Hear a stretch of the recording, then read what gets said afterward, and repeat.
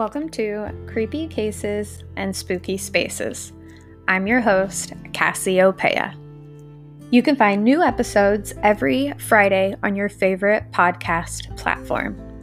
And don't forget to follow along on Instagram and Facebook for all future updates at creepycases.spookyspaces.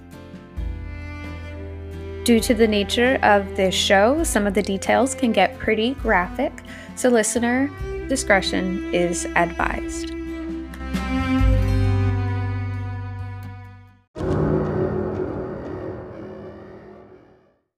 Even those who don't believe in ghosts, or those who seem to be on the fence, are quite intrigued with this week's spooky space.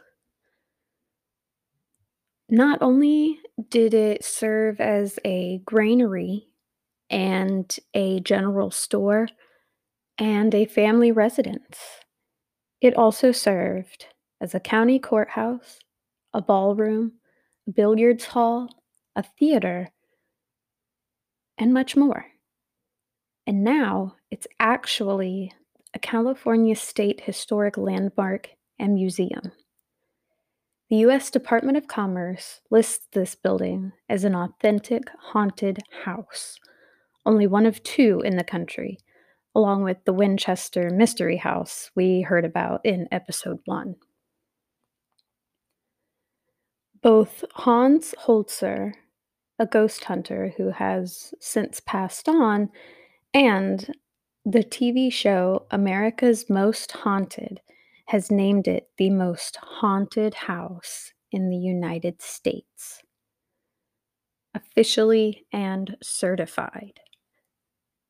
This week's Spooky Space Adventure takes us to San Diego to visit the Whaley House.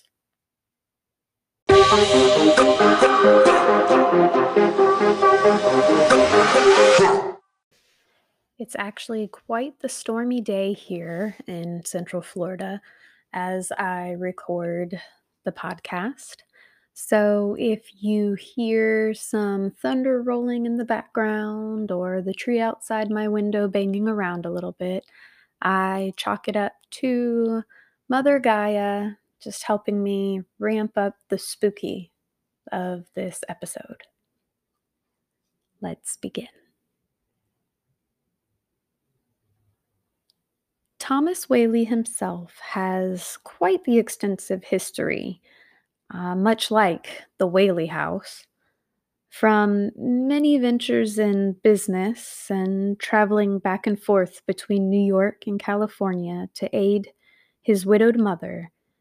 He finally ended up in San Diego, where in May of 1856, Thomas Whaley began construction on a one-story building that would pose as his granary that could hold up to 400,000 pounds of grain that would be sold in his general stores.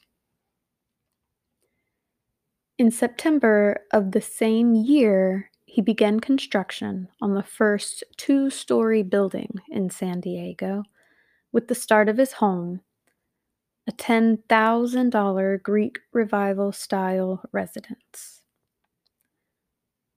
As someone who's actually looking into purchasing a home, I only wish houses were still $10,000. The bricks were actually made in Whaley's Brickyard, another one of his business ventures, and it was called the handsomest and most convenient house within 150 miles. The upper floor was meant to serve as the family's residence, while the lower level would be the general store. Over the years, Whaley's store would go through some pretty tough times where it would close down temporarily, reopen, close down again, causing the Whaleys to live through bouts of financial hardships, causing him to open stores in various other areas, and at one point even move his family to his other property in San Francisco. In 1858, after a fire broke out in one of his many stores, they took quite the financial blow. So he went to New York, where he would be to collect part of a sale that was done by his mother. But in the summer of 1868, the family returned, doing a major renovation on the dilapidated property and reopening the general store. From December 1868 through January 1869, a theater run by the Tanner Troupe operated in the front upstairs bedroom. It consisted of a small stage and provided seating for 150 people. They offered a wide variety of versatile entertainment, from drama, farce, comedy, singing and dancing, burlesque shows, and much more. The rent to Whaley was to be $20 in gold coin every month. But unfortunately, Mr. Tanner passed away only 17 days after open. In July of 1869, the convention of the Union Republic Party of the County of San Diego assembled for election in suit of 2 rooms to use in the Whaley's house. And in August of 1869, the County of San Diego signed a 2-year lease to use 3 of the rooms as a courthouse upstairs in the Whaley home for $65 a month. In 1871, the district court ordered the removal of the courthouse records and furnitures to be moved to another place to use. And while Thomas Whaley was away on business, men showed up with guns and forcefully bullied Anna Whaley while it was just her and the children at home. In 1873, the Boys and Girls Club in the area began renting the home and using it as a dance and convention hall. In 1885, Thomas began construction on a 1-story home that eventually became the family residence for a number of years, while they rented out the 2-story larger home for various activities. Thomas Whaley passed away December 14th, 1890. We'll return to our spooky space right after these words from our sponsors.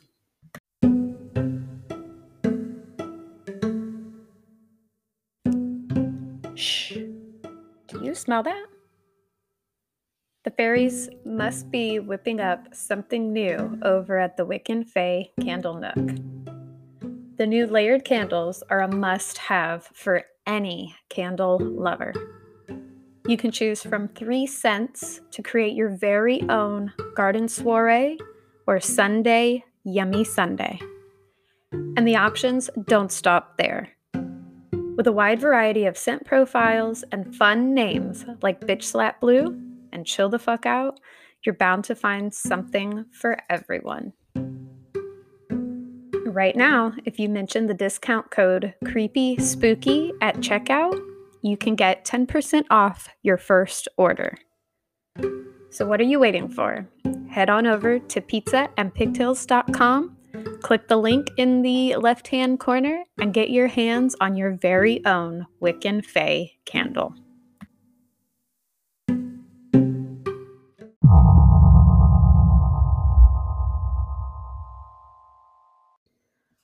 Hans Holzer once stated, "There are some human beings who are dimly aware of their own deaths, yet have chosen to stay on in what used to be their homes, to be close to surroundings they once held dear."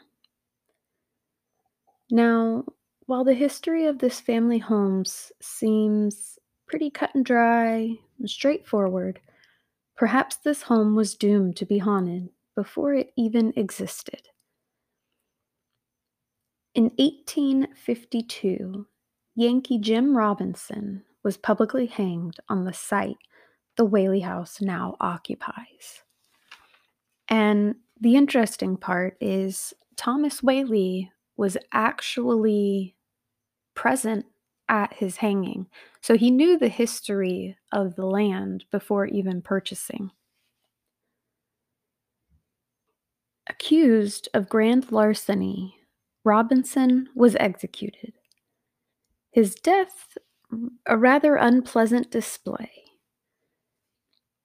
The gallows were situated on the back of a wagon, and being the tall man that he was, Jim's feet were able to touch and hold him up. One newspaper reported that when his legs were finally pulled out from under him, he swung back and forth like a pendulum until he died. Shortly after the construction of the home was completed, Thomas and his family began to hear heavy footsteps as if a large man was walking through the house. He must not have been too much of a pain or evil, as Lillian, the youngest daughter, stayed in the home until 1953. Over the years, many of the Whaley family died in the home, including Thomas and Anna, their children Lillian, Thomas, Violet, and Francis. During restorations, workers and visitors alike experienced strange and mysterious sounds, sights, aromas, and encounters. Not long after moving into the home, Thomas and Anna's young son, who was only 18 months, passed away from scarlet fever. A few months later, a fire destroyed the general store, and the family moved to San Francisco until 1868. In August of 1885, after going through a rough marriage of only 2 weeks after her husband abandoned her, their daughter Violet was granted a divorce. Now, divorce was very uncommon and often looked down upon in those times. So Violet was full of humiliation, shame, despair, and depression. And she committed suicide by a gunshot wound to the chest. This was not her first attempt, as she actually tried to drown herself a month prior. The note she left behind read, "Mad from life's history, swift to death's mystery. Glad to be hurled anywhere, anywhere out of this world." It's believed that Violet still hangs around the home, keeping mostly to the second floor, where she spent much of her time after her divorce before her suicide. The area has become quite cold, and her presence is felt. She also turns lights on upstairs and sets off the burglar alarm. Baby Thomas, the first in the family to pass away, has always been in the home. Reports of tiny footsteps, a child crying, and even phantom giggling can be heard throughout the house.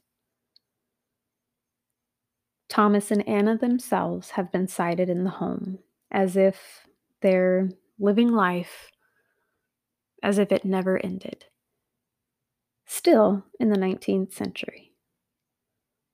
Thomas has been seen wandering through the house, smoking his pipe near a window, and he also stands at the top of the stairs in his frock, coat, and top hat, as if he's ready to go out on the town.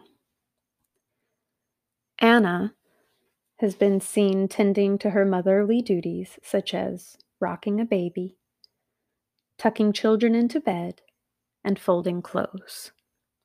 And sometimes the family rocking chair can be seen moving when no one is in it. Some claim they can smell French perfume, which was Anna's favorite and signature scent. The sound of piano music will also fill the air, and some think that it's Anna playing her favorite songs from her living days. In 1964, Regis Philbin actually visited the museum and was startled to see a wispy figure of Anna moving along the wall. When he shone his flashlight on her, she disappeared. Most of the spirits that are around are related to the family somehow, and that's understandable as they inhabited the area for so long. Actually, almost a century.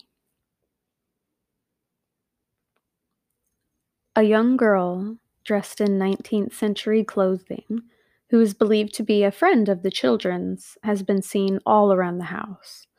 You can find her playing with toys, smelling flowers out in the garden, and running through the dining room quickly while giggling, maybe playing a game of hide and seek or tag.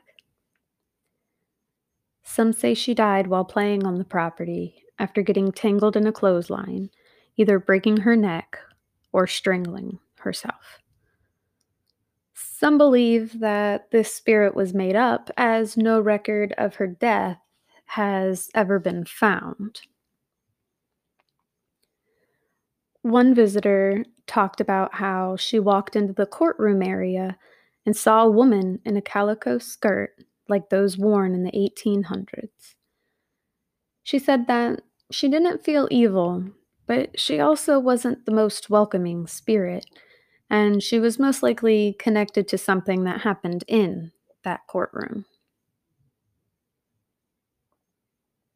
The ghost of a man dressed in business attire is also seen in the former courtroom, but he tends to disappear quickly, so no one is sure who he is. A lot a lot of people speculate that he could be a lawyer from those days, or maybe even someone who was defending himself. In addition to these spirits, unexplained singing, whistling, and music can be heard throughout the house. Lights turn themselves on and off. Crystals in the lamp swing on their own.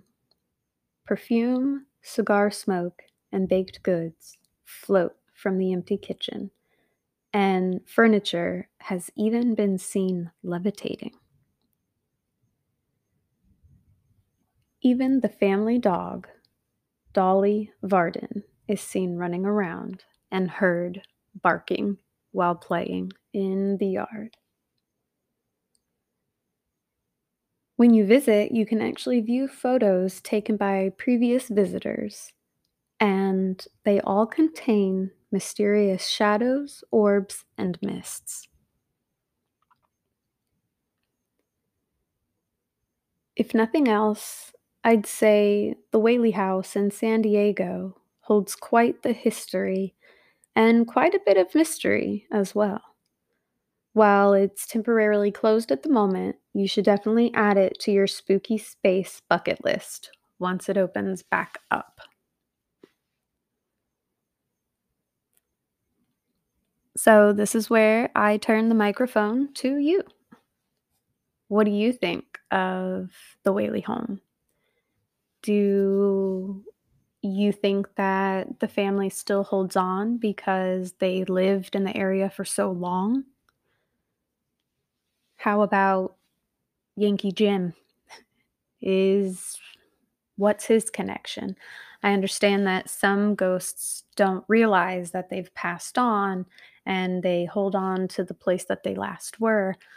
But when something so detrimental and stressful happens, Why would the spirit choose to hold on to that area? Tell me your thoughts. You can send me a message straight through the anchor.fm page for the podcast. You can send me a message on Instagram or Facebook at creepycases.spookyspaces, or you can send me an email directly at creepycases.spookyspaces@gmail.com. Also, if you'd like to help support research and random necessities for the podcast, you can do so through the anchor.fm podcast page as well. Until next time.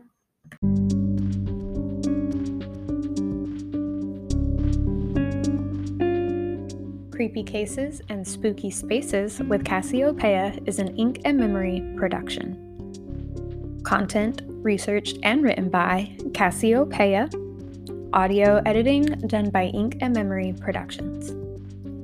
You can find new episodes every Friday on Spotify, Google Podcasts, iHeartMedia, or your favorite podcast platform. If you'd like to join the discussion, recommend a creepy case or a spooky space, or join me on a future episode to discuss all of the above, you can reach out through the anchor.fm podcast page.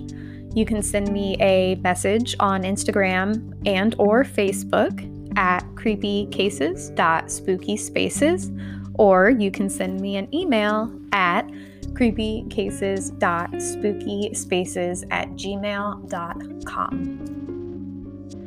If you'd like to help support the podcast, always appreciated, you can do so through the anchor.fm podcast page.